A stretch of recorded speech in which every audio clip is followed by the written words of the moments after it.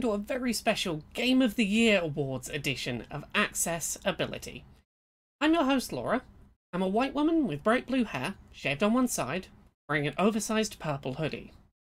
So, another year is now over, and with the new video game releases basically finished until 2023, we here at Access-Ability thought that we should get with the times and organise our own accessibility-focused Game of the Year Accessibility Awards show. While this year's awards will be focused largely on highlighting positive improvements in accessibility seen in this year in the video game industry, there are a couple of anti-awards sprinkled throughout the show, in most cases for games where I want to praise something great the developers have done, but also need to highlight an area where they really need to improve. I'm not here primarily to be critical today, unless a game's award needs a caveat. Also, accessibility is very much subjective and specific to the perspective of individual disabled gamers and critics. This awards show is not meant to convey the overall opinions of the disabled gaming community, only my personal opinions on the year that has been. So, with all of that out of the way, let's dive into the awards.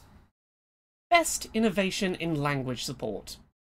Sign Language Interpreters in Forza Horizon 5. Back in November 2021, Forza Horizon 5 developer Playground Games announced that their latest open-world racing title, sometime after launch, would be seeing sign language or interpreter support added to cutscenes. In spring of 2022, around 4 months after the game's original release, this support was finally added to the game as part of a free update. And while its implementation wasn't perfect, it was still a wonderful step forward for the AAA game industry at large. The update brought British Sign Language and American Sign Language on-screen interpreters to the game, who could be placed in various on-screen locations with customizable backgrounds. These could be activated separately from, or in conjunction with, subtitles, and were formatted using sign language-specific sentence structure rather than sign-supported English structure.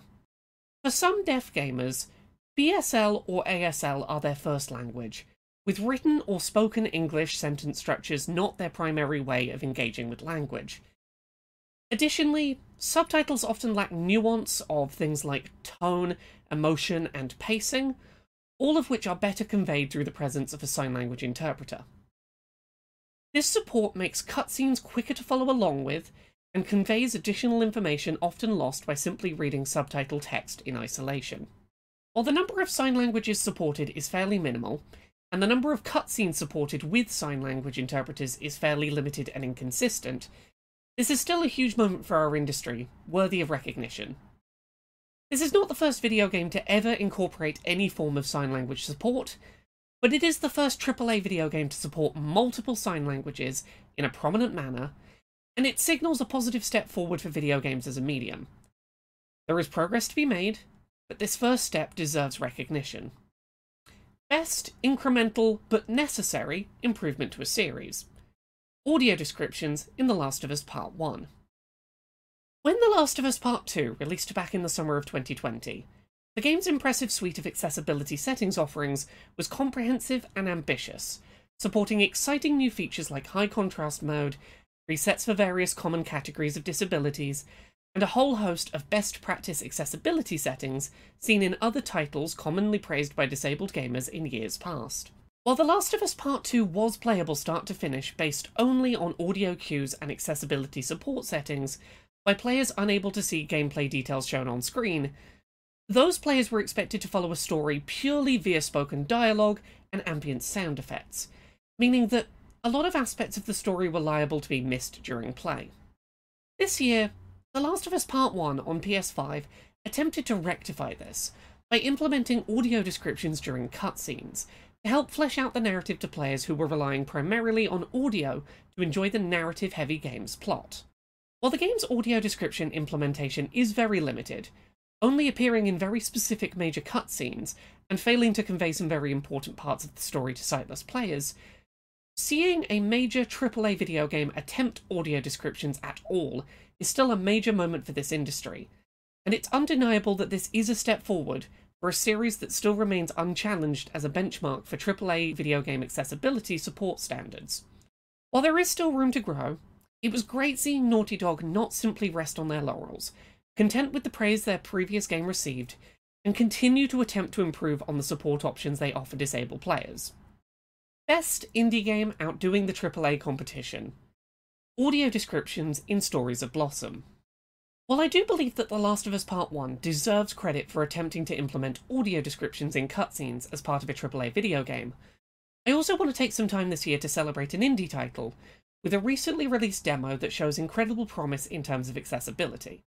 Stories of Blossom is a simple point-and-click adventure game in which a young girl explores a fantasy world as described to her in stories told by her grandfather. The game is playable by sightless blind players via text-to-speech support and an optional control scheme that allows players to cycle through interaction points on screen methodically with visual descriptions provided. Where this game really impressed me, however, was the robust nature of the demo's audio description support, which gave in-depth visual descriptions during every single cutscene, every time a new area was entered, each time a new in-game conversation was triggered, or each time a new character was introduced. While The Last of Us Part 1 is worthy of celebration for bringing audio descriptions to a big-budget title, Stories of Blossom's demo is worthy of celebration for showing how audio descriptions can be implemented in a way that is thorough and ensures that every part of an interactive story can be enjoyed by players of all levels of eyesight strength. Best reduction in gaming compulsivity. Shiny hunting in Pokemon Scarlet and Violet and Legends Arceus. As a gamer with both autism and ADHD, I have somewhat of a love-hate relationship with shiny hunting in the Pokemon series. I find the act of slowly, methodically, repetitively working through, earning a collection of rare creatures, incredibly satisfying and calming, with the payoff of a successful shiny hunt giving me the dopamine spike that my ADHD brain craves, in a healthy, non-loot box form. But I have at times found the series' shiny hunting mechanics predicated on hunts that can wreak havoc on my obsessive nature and my difficulty in putting down incomplete tasks. This year saw the release of two major Pokemon titles, Pokemon Legends Arceus and Pokemon Scarlet and Violet, both of which made shiny hunting, in their own ways, less predicated than past series titles on fear of missing out, or FOMO. Pokemon Legends Arceus allowed players to improve their shiny odds over time, in ways that were easy to save and quit during without losing progress. Pokédex completion tasks could be cashed in at any time without limit, and saving would save progress without exception. Add on to this the fact that shiny Pokemon were visibly shiny in the overworld, with a sparkling sound effect and sparkling visual animation, which was really helpful for reducing the need to compulsively check, slowly, each Pokemon that spawns, just in case it's a shiny, making this a real step forward for the series. Mass outbreaks, where large numbers of a species of Pokemon spawned at once with increased shiny odds, only contained a finite number of spawns, giving any given shiny hunt a natural endpoint, which could be saved partway through, with progress not lost if the game was closed during that process. Lastly, if a shiny Pokemon did appear, the player could save and be confident that they would not accidentally lose it if they failed to catch it. This meant that for shiny Pokemon prone to fleeing, such as Abra, it was possible to ensure that a shiny hunt would not be failed, making sure that FOMO didn't cause a compulsion to reattempt another shiny hunt after the failure. For all the issues I have with shiny hunting in Pokemon Scarlet and Violet, and I will get to those in a moment with our next award, I do think the game does a strong job of minimizing compulsion in its shiny hunting mechanics. Mass outbreaks return, and still feature a finite number of spawns of a given species of Pokemon, along with the ability to manually save during an outbreak, without losing progress if you return later that day to continue after closing your game. Shiny Pokemon are also still visibly shiny in the overworld, although now missing the audio and visual sparkle signifiers, and again, we'll talk about that in a minute.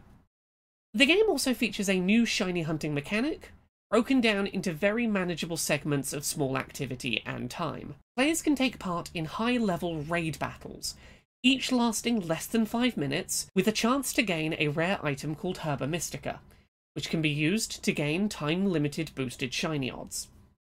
These sandwich ingredients are the main way of shiny hunting in-game, and each provide 30 minutes of boosted shiny hunting odds, providing a predictable endpoint for any given shiny hunt.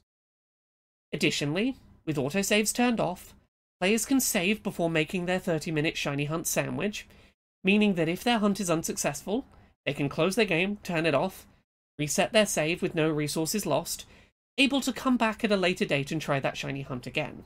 Both of this year's major Pokemon releases handle shiny hunting mechanics a little differently from each other, but both also fundamentally feel less like they're preying on my compulsivity than games like Pokemon Let's Go Pikachu and Eevee, or Brilliant Diamond and Shining Pearl, both of which focused on shiny hunting methods that failed to persist if you saved and closed the game before you found your shiny, which could theoretically take a very long time, and led to me feeling very anxious about closing my game and walking away, which is never a healthy relationship to have with a video game.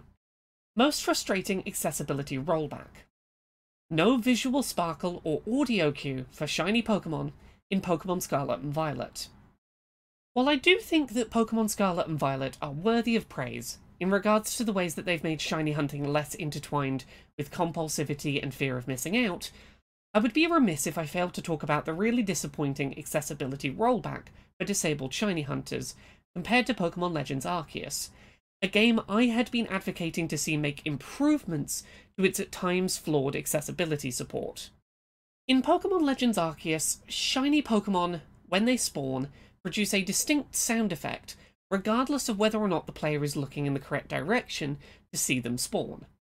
This audio cue allowed players who had the sound turned on and were able to hear game audio to know that there was a shiny Pokemon nearby with a good degree of reliability. For deaf and hard of hearing players, there was a visual cue upon spawn, but only if you were looking in the right direction at the time of spawn. This put deaf shiny hunters at a disadvantage, as their spawn cue was situational rather than universal. Additionally, shiny Pokemon, when targeted, showed a small sparkling icon to denote that they were shiny, which was useful for species of Pokemon whose shiny form is less visually distinct from their regular form than other Pokemon that exist. Some Pokemon have dramatically different looking shiny forms, and some basically look like you slightly tweaked the lighting on them. While I spent much of this year advocating for this system to be improved, making the argument that the game's visual sparkle animation on shiny spawn should be made universal, visible even if you're looking away at the time of spawn, Pokemon Scarlet and Violet actually moved in the opposite direction. Pokemon Scarlet and Violet, seemingly in response to complaints that shiny hunting was becoming too easy, removed the audio cue, and the visual cue, and the shiny icon when a shiny Pokemon was targeted. All three of these tools, which were useful for disabled shiny hunters, were removed, undeniably making shiny hunting considerably less accessible, which is a huge disappointment. Please do better, Game Freak. Don't roll back features that disabled players really valued as support tools. Best Control Scheme Accessibility Improvement. Street Fighter VI. As someone who loves fighting games, but has disabilities that impact my hand-eye coordination, fine motor control, and my memory, I've always found it difficult to engage properly with a medium that I deeply enjoy. From remembering lengthy combo strings to accurately and reliably executing inputs, most fighting games are simply not built for me to reliably be able to play. Back in the summer of 2022, I got to visit Capcom's London offices, and go hands-on with Street Fighter VI's new modern control scheme, a new way of playing Street Fighter that maps most of a character's core functions onto a setup much more akin to a game like Super Smash Bros., where special moves are executed using a set button and a directional modifier. While there are some small sacrifices that were made to rework the controls, I found the game a lot easier to reliably engage with, in a similar fashion to when Street Fighter on 3DS allowed, years ago, the ability to use touchscreen shortcuts for certain super moves. With far less focus on memorizing combos and executing quarter circle inputs accurately, I had a lot more ability to focus on the actual strategy moment to moment while playing. Pair this with the addition of another new control scheme for local play, simplifying gameplay controls even further, and I'm really excited for more people like myself to have more ways to engage with this series on a more manageable footing. Most frustrating barrier to accessing accessibility. Street Fighter VI. So, I want to be clear, I think it's great that Street Fighter VI is improving its level of accessibility support in terms of control schemes. I also think it's great that the game is adding expanded audio cue options to the game, helping to make it easier for certain blind and sightless players to engage with combat encounters. There has always been a contingent of sightless and partially sighted Street Fighter players using stereo audio to compete, and giving them more options on how to fine-tune how they hear gameplay information is a wonderful step forward for the series.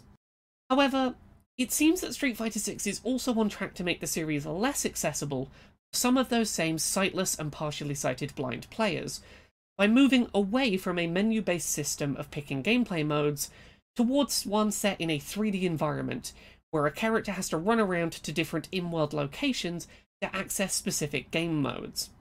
While some players had previously been able to use a combination of screen reader support and muscle memory to navigate their way into matches, some of those same players are reporting, based on beta gameplay, that they now require sighted assistance to find gameplay modes, a frustrating step backwards to see paired alongside new accessibility settings explicitly designed to make the game more easily playable by blind players.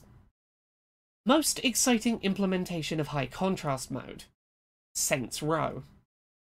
While there were a lot of video games released this year that featured support for high contrast mode, a feature steadily becoming a standard for first-party PlayStation games, I wanted to dedicate this award this year to the 2022 Saints Row reboot, the first AAA video game I'm aware of released by a non-PlayStation studio to have a proper stab at implementing their own version of this feature. Saints Row takes a slightly different approach to high contrast mode implementation than the one seen in most PlayStation titles. This isn't a value judgment, it has its own pros and cons, but it is reassuring to see other studios attempting to implement this feature, as well as seeing them attempt to have their own spin on it, experimenting with alternative ways that the technology could be used to be helpful. The game supports outlining important character details, rather than bucket-filling characters in solid colour, with options to either grayscale the world for greater contrast, or leave other game elements unaltered. It's great to see new studios start to pick up on what Sony's been pushing, and I hope this is the start of increasing numbers of devs supporting these features going forward. Best implementation of an Xbox feature outside of Xbox: Co-pilot mode support in Horizon Forbidden West. In terms of system-level console accessibility support features, one of the most exciting ones out there that I wish would become an industry standard is co-pilot mode, a setting that allows two controllers on Xbox to be registered as a single player, allowing for controls to be shared between input devices. Co-pilot mode is useful both for disabled players wanting to spread their controls out into more comfortable to reach positions, as well as for gamers who want to have a friend help them with certain in-game actions during play. It's supported at the system level on Xbox, and is rarely seen outside of that context. While we're still quite far away from seeing Sony adopting co-pilot mode as a system-level settings option, we did this year see Horizon Forbidden West offer the setting as an in-game option, marking the first time the feature has been supported in a first-party PlayStation title. I hope that this is the first step towards us seeing support brought to PlayStation system-wide for this feature, as it's a really valuable option for players to have access to. Best understanding of accessibility nuance: God of War Ragnarok. In terms of accessibility support, there's a lot I could say about God of War Ragnarok. The game is a huge step forward for its series, leaping from basically no accessibility support settings when the 2018 original title released, to being very comparable to The Last of Us Part 2 in execution quality in its sequel. However, I want to focus this award on a small feature that meant a lot to me to see: Degrees of Accessibility preset. This may seem like a really small feature, but when onboarding players into the game's accessibility support settings offerings, God of War Ragnarok features a series of accessibility presets organised around common disability categories, very much comparable to The Last of Us 2. Where this game differs is that its presets are not all or nothing, but instead feature degrees of support per disability. All too often, when disability presets are offered by games, the only option available is to turn on every accessibility option for your disability category at maximum settings, or ignore the preset entirely and set yourself up manually. By offering degrees of support per preset category, God of War Ragnarok made using a preset a lot more welcoming to people whose accessibility needs might not necessitate turning on all settings at full intensity all at once. Something that made using presets, for me, a lot more welcoming of a process. Best setting that should have been a free update. Third-person mode in Resident Evil Village. Despite being one of my favourite video games of 2021, Resident Evil Village also had the dubious honour of being one of the games that year that made me feel the most viciously ill. As a player with pretty severe intermittent motion sickness issues, I often find that specific first-person games with too much head bob, too small of a field of view, or a litany of other visual settings make me feel literally ill while gaming. It's a barrier to play for me, and one that forced me to play through Resident Evil Village in several small segments with frequent breaks. As someone prone to motion sickness, I find third-person games a lot easier to play and a lot less likely to make me feel ill. This is why I felt so conflicted when Resident Evil Village was announced this year to be getting a third-person mode added to the game, but only bundled in with a paid story DLC. There are a few reasons I found this frustrating. Firstly, this news was announced alongside a free accessibility update for the game, which did not include the new third-person mode. Maybe I could have hand-waved this away as them not knowing that third-person mode is an accessibility feature. The problem is that, during a later Capcom livestream, the game's director acknowledged that third-person mode support was specifically going to be helpful for motion-sick gamers as an accessibility feature. It's not through lack of awareness, it was through not caring to put it in the accessibility update. Recognising that third-person modes are accessibility support, but still putting the mode behind paid DLC, bundled in with story content, rather than in the free accessibility update for the game, is really unfortunate to see, as it feels like it's gatekeeping a feature that is known to make the game more playable for players who find themselves literally getting ill while playing the base release. I'm glad that third-person mode now exists for the game. It is really helpful, but on principle I object to it being sectioned off behind a paywall, away from other accessibility support settings. Motion sickness support is a legitimate area of video game accessibility, and it deserves to be treated the same as other areas of accessibility, offered for free-to-players and not hidden behind paywalls. Game that I want to praise, with a conflict of interest caveat. As Dusk Falls. So, to get this out of the way, I did not formally review the game As Dusk Falls this year, because of a potential conflict of interest. During the game's development, I played an early build and provided my thoughts on the game in the form of a review, to help the developer understand what aspects I thought would be well received and which would be criticised when the game eventually launched. I was paid for this work, and as such it feels important to disclose that information. I think the game's really neat, but I need to give you that context. So, with that said, I want to give some praise to this title, which has, in my opinion, been somewhat overlooked this year in terms of accessibility support offerings discussions. This narrative adventure game automatically supports text-to-speech support for players detected to be using screen readers, as well as featuring options for removing timers on in-game decisions, supports QuickTime events that can be changed to single button presses or automatic completion, and more. While the game doesn't feature audio descriptions, it does feature narration of in-game on-screen text, narration of all decision prompt text, as well as the button needing to be pressed to select it, alongside the game's support for voice acting of in-game dialogue. The game also narrates which button needs to be pressed, or which direction needs to be swiped for QuickTime events, something inconsistently seen in other titles this year. I've long advocated that many of these kinds of narrative choice-based adventure games wouldn't need a lot of work to be made more accessible to blind gamers, with text-to-speech support being the main barrier preventing many of these games from being playable by sightless players. As Dusk Falls works pretty well in this regard, as it doesn't feature segments of 3D character control, and proves the argument correct that text-to-speech support can often be enough to make this genre of game a lot more playable by blind players. I wanted to give this game a little nod, even if it has to come with a caveat, because I think it's really neat. Accessibility announcement that most needs to materialize. Nintendo's cross-platform accessibility controller.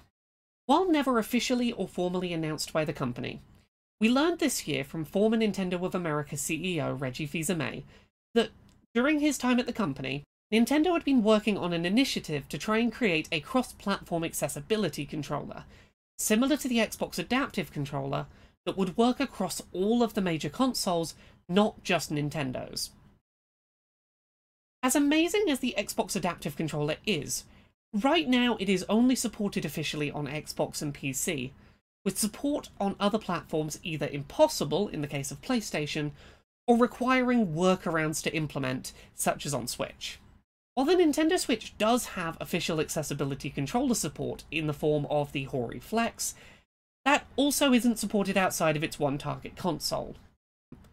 Whether we one day see cross-platform support come in the form of Nintendo and PlayStation allowing use of the Xbox Adaptive Controller on their consoles, or Nintendo managing to create their own cross-platform accessibility controller as they'd once hoped, it would be a really positive step forward for our industry, and one that I really hope we see come to pass someday. Disabled gamers who benefit from custom controllers already find themselves needing to pay a premium to access accessibility controllers, and having to pay that premium price more than once per console is an unnecessary price barrier to gaming that we could be helping eliminate for disabled gamers. And there you have it, the Accessibility Game of the Year Awards for 2022. As I discussed in a recent video, looking back over the last 2.5 years of gaming accessibility, the games industry is making a lot of really positive steps forward for accessibility and seems to be showing no signs of slowing down. If there's a video game this year that you loved that offered accessibility that really helped you, let me know about it down in the comments. It's possible that it's a game that I'm already aware of and didn't include on this list because I was trying to keep it concise, but on the off chance that it's a game I don't know about, I would love to hear about the games that were good for you and why they helped. Here's to 2023, a year I hope to see just as many steps forward toward a more accessible world of video games.